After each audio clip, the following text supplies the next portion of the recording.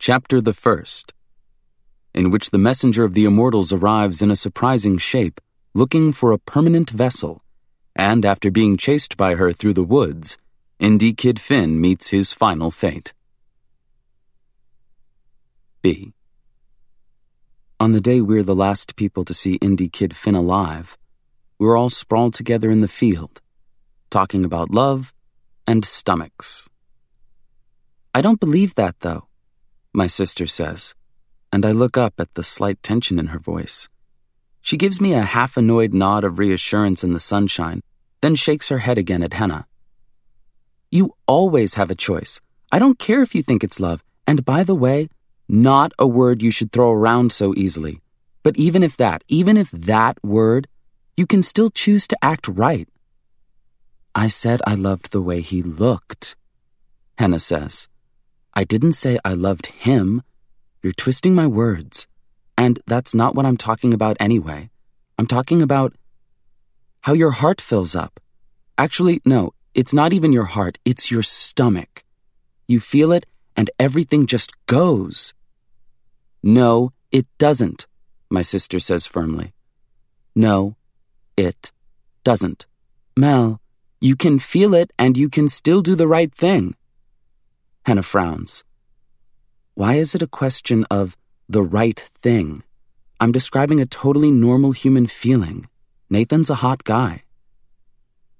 I look back down at my history textbook.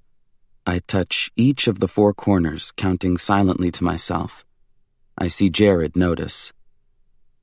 You said you had no choice, Mel pursues. You said if you'd been able to kiss him, you would have done it right there, regardless of who saw, or if he had a girlfriend already, or if Tony was around. I'm not going out with Tony anymore. Yeah, but you know how sensitive he is. You'd have hurt him, and then you'd have said you had no choice and it would have been bullshit. Henna puts her hands over her face in frustration. Melinda, it's something I feel strongly about. I can see that. And don't call me Melinda.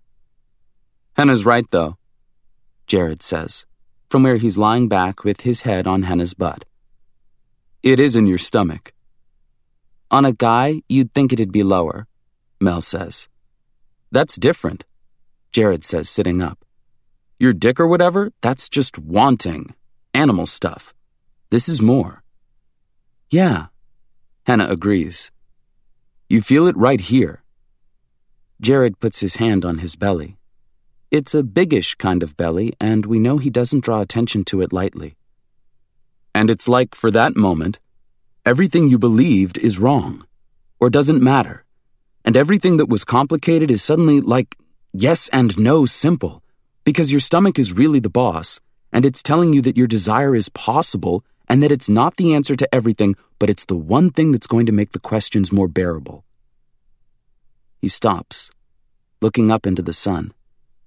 We all know what he means. He knows we all know what he means.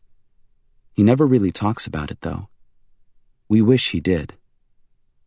Your stomach isn't the boss of you, Mel says evenly.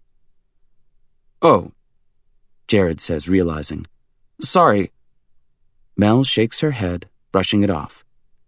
Not what I meant. Your heart isn't the boss of you either. Thinks it is. Isn't. You can always choose. Always. You can't choose not to feel, Henna says.